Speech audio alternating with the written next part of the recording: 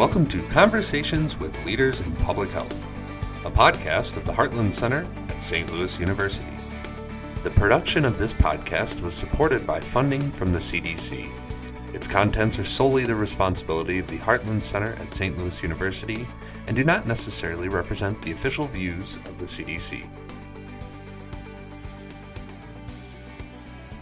We are joined today by Kate Donaldson, Deputy Director of the St. Louis County Department of Public Health, and Damon Broadus, the department's Director of Health Promotion and Public Health Research. Both Kate and Damon facilitate ongoing development and innovation for the department's administration and public health programs, including department-wide accreditation, strategic planning, and quality improvement efforts, as well as health promotion, public health research, and assessment, evaluation, and policy. Kate also has a wide range of experience designing and implementing community-based healthy living programs for kids and adults, while Damon is well respected for his ability to build powerful partnerships and develop key coalitions. Kate, Damon, welcome. We're delighted to have you on our Heartland Center podcast. Thank you. Thanks for the welcome, and we're excited to be here. So for having us. Let's start with the COVID-19 pandemic. What were your initial roles in responding to the pandemic, and how did you work together to carry out those roles? Sure. So I can take this one first, Damon. So I will say that I think I experienced every single role that was possible here in our pandemic response. One thing that really sticks out to me is at the very beginning, when we first had some of our suspected or reported cases, we stood up quickly a 24-hour phone line and built it out of nothing. And so one of my first responsibilities was taking the overnight shifts to make sure that we were responsive to concerns from the community. And then that transitioned as we really stood up all of our emergency protocols and operated with all of our partners in the region, and so served as the incident commander in many spaces and helped lead our efforts both in the region and then also with our internal efforts here. So really kind of got hands in a lot of things, and towards the end really focused on our data, surveillance, case investigation, contact tracing, and community response. And Kate, in September 2022, you were named the co-director of the St. Louis County Health Department. What were some of the specific challenges and opportunities you experienced during that time?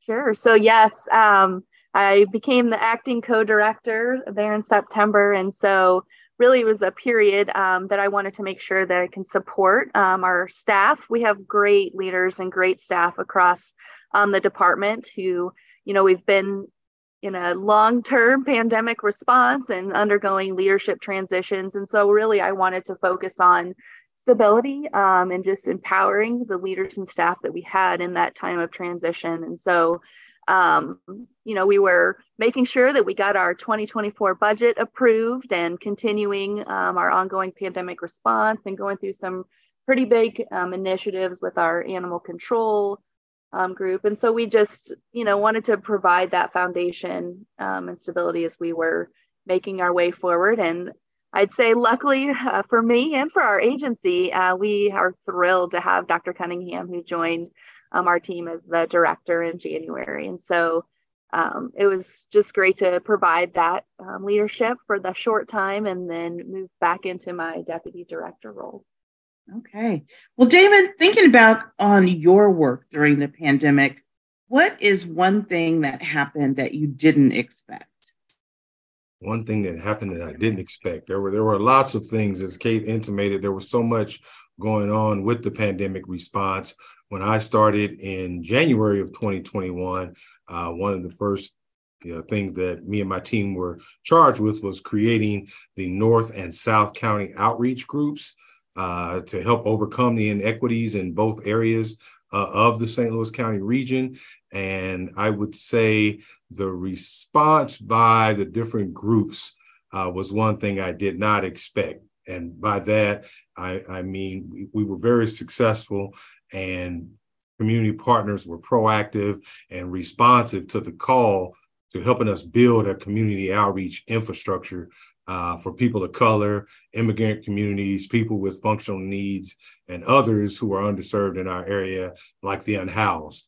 The response that we received from over 50 different stakeholder groups to partner with and coordinate communications, messaging, pre-registration to get the vaccine. If you think back, that's when the new COVID vaccines were approved. So spending I'll say that first 4 to 6 weeks standing up that infrastructure, meeting with prominent leaders from the faith community, housing, social justice, all those things were, as you say, I won't say it was unexpected because it was planned, but the response was huge and you could probably say overwhelming because we were doing everything from hosting online town halls.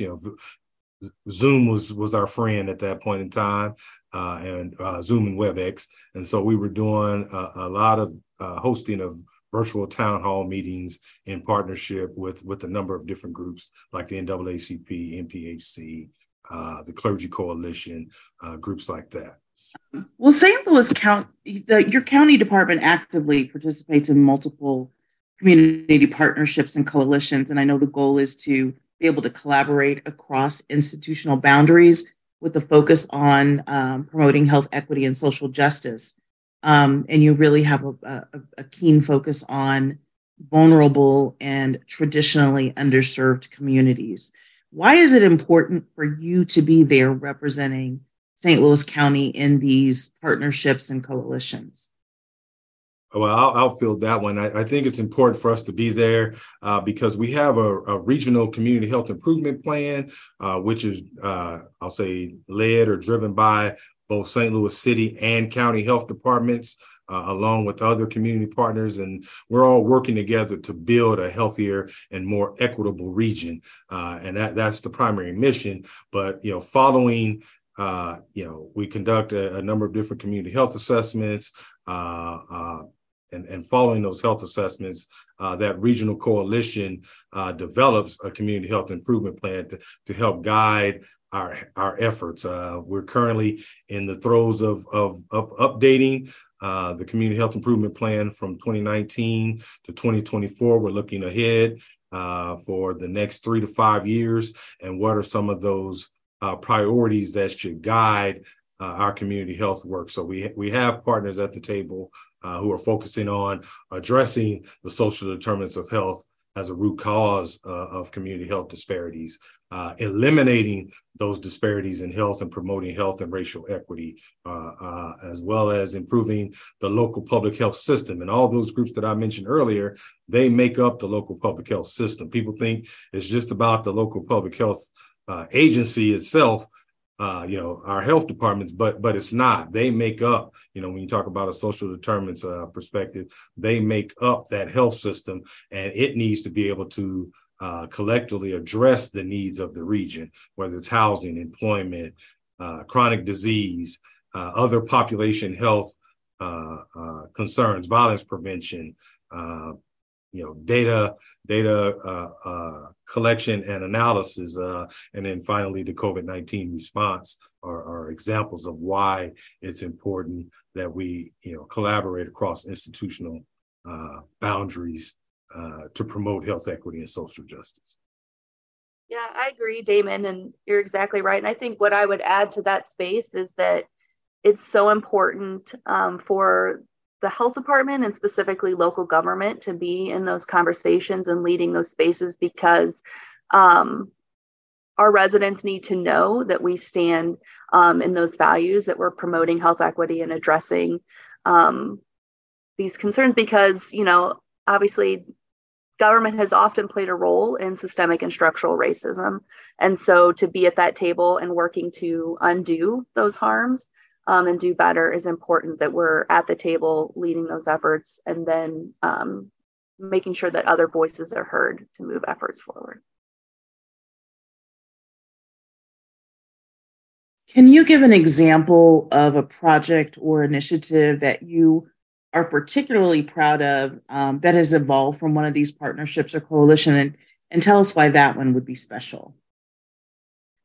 Sure, I'll start, and then Damon, you can speak to what sticks out in your mind. But I will say, pre-pandemic, in response to community unrest and trauma and police violence, right?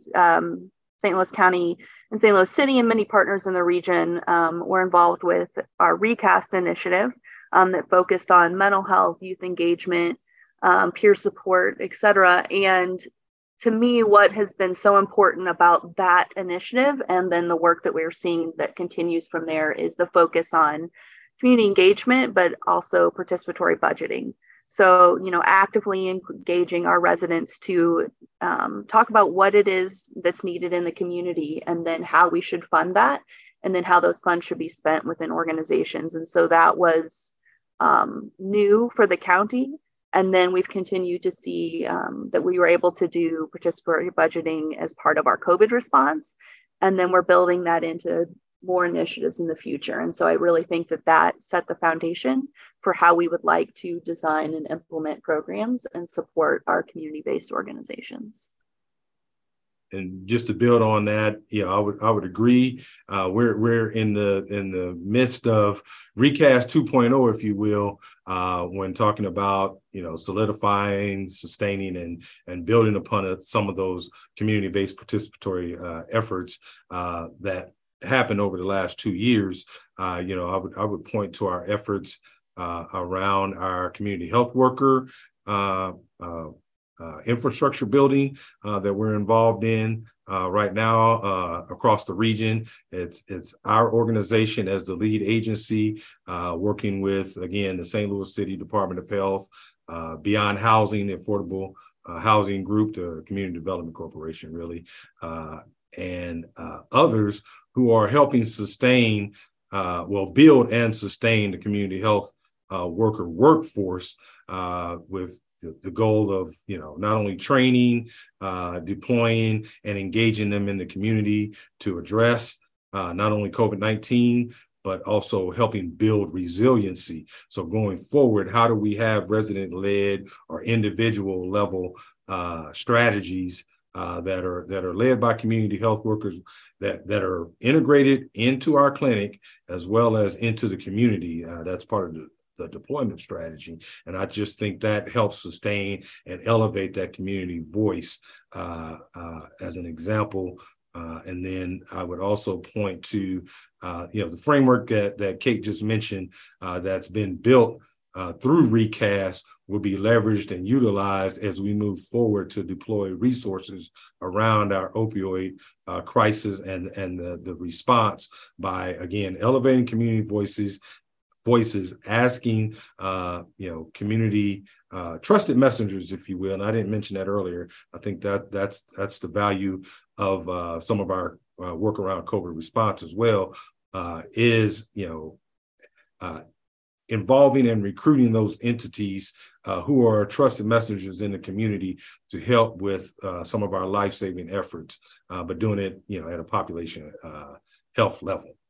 And I could go on and on. I could point out some of our misinformation campaigns that we did in partnership with the regional response team, the Health Communications Research Laboratory at WashU. I think, pointing to some of the things that allowed us to counteract some of the misinformation that was going on at the inception of our COVID response. I think, just having the ability to create a misinformation response system, whether through social media or texting, things like that. So we've had a significant impact, but as we move forward, how can we sustain some of these community-based participatory efforts? Okay. Hey, in your career, you have been particularly focused on empowering people to be healthy. How did that become a passion of yours, and what work have you been engaged in related to healthy living that makes you particularly proud? Sure, thank you. I noodling over this question, right? It kind of gets to that what drives me, and why do we do the work that we do? And I think underneath it all, right, is that I feel like I've always believed that health is a human right, and then just seeing all the different ways that that has been taken from people, and the way that we can then tear that down, and make our communities a place where people have the opportunity to be healthy, and just trying to tackle different ways to address that. As you can see, we're both very passionate about the ways that we engage with our community, and wanting to empower all of our different residents. And so I think thinking through, the different projects and initiatives that I've been a part of, one thing that really stands out to me is the chance, and I guess I would say one of the reasons that I love local governmental public health is the chance to really shape and influence local policy. And so over the past 4 to 5 years, I guess, we have been fortunate to pass several ordinances here in St. Louis County that really set the standard in the state to protect our youth from tobacco products.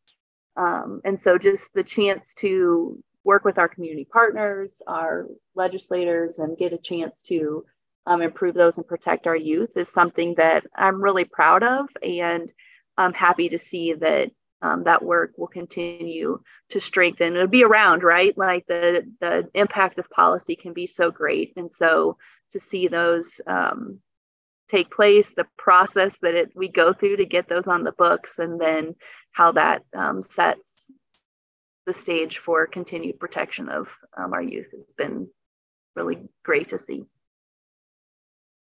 Damon, what's the biggest challenging you're facing right now in your, the role that you have right now, and how are you tackling it? You've got a lot of projects going on. Yeah, a lot of projects that, hopefully will lead to improved policy change, like Kate just alluded to. Probably the biggest challenge is, addressing those current public health practices and needs, the downstream projects, if you will, addressing infant mortality, life expectancy, dealing with not only communicable disease, because that's one of our other 8 divisions within the Department of Public Health, but in my division we have chronic disease and violence prevention. So how do we go from the downstream, moving more upstream, and looking at some of those emerging public health practices, and policy change and systems change is instrumental to that. And so with that, knowing that public health was decimated, quite honestly, during the pandemic, rebuilding that, and then how do we expand the functions that we're currently pursuing around capacity building, or community capacity building, community organizing, civic engagement, if you will. Like I said, not only was public health injured gravely, but some of our strategic partners, a lot of organizations are under new leadership, and so when we're talking about addressing institutional inequities, getting private corporations and other businesses involved, as Kate just pointed out, government agencies are that backbone leading the way now, and who are some of the other entities that we can rely on? Schools, for example. What are some of the laws and regulations? Again, as Kate just pointed out, we have a number of ordinances that have passed, and we're still working on when it comes to other issues, around, say, individual health behavior modification, smoking, things like that, alcohol, substance use disorders, things like that. But how can we move further upstream, as I said earlier, to address those upstream issues and creating those interventions at a population health level? I think I'll stop there. Okay. Kate, if you had to write a book tomorrow, what would you write about? All right. Well, I think I will first acknowledge that I would not be the first to write in this space, or probably even the best, but I have found probably since forever joy in indoor and outdoor plants and gardening. I have found it to be soothing and a therapy of its own kind. And I would say so over the course of the pandemic, when we were all putting in so many hours and stress and all of those things, I have become an indoor plant fanatic. And, really kind of thinking about why that is.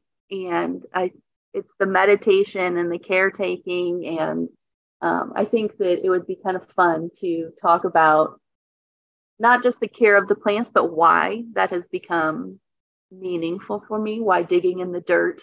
And I don't know. Everybody who works with me knows that's my new obsession. So I figure if I'm obsessed about it now, I should probably write about it. Interesting. Damon, same question. What would your book be about? Wow. I probably would need a stress reliever like Kate has shared, because I think about John Henry. It would probably be John Henryism, if you're familiar with that strategy for coping with prolonged exposure to stresses such as social discrimination, and just finding ways to expend the high level of energy that I have. I think the book would be called John Henry is Not a Myth to Me. And as I said, it's a public health, public health practice or originates in public health. John Henryism originates in public health, and it was a epidemiologist and a public health researcher from the 1970s that investigated racial health disparities between Black people and others in North Carolina, specifically around blood pressure. And knowing that I contracted it at an early age, hypertension that is, contracted it at an early age, I was just enamored that there was a research study done around this, and it, the themes that were deemed important in measuring John Henryism include the efficacy of mental and physical vigor, a strong commitment to hard work, which I have, and I got it from my grandparents and my parents, and then just a single-minded determination to succeed. Being a first-generation college student, I think that's why John Henryism applied to me, because I always felt, okay, I'm applying undue pressure and stress to myself to succeed, and to succeed at all costs. And so this job allows that to be an outlet. But to Kate's point, I need a new outlet so I can become, I'll say, more stress-free. I don't know if there's less stress, but I need to become more stress-free. But my book, again, would be called John Henry is Not a Myth to Me. Damon, I would read your book, and also I am so impressed that you have a title for this mythical book. So if I could also ask you to name whatever book I would come up with. I'm thinking something with a green thumb is what I'm thinking. I don't know. All right. I like it. Okay. Kate Donaldson is Deputy Director, and Damon Broadus is Director of Health Promotion and Public Health Research in the St. Louis County Department of Public Health. Thank you both for your time today. Thank you.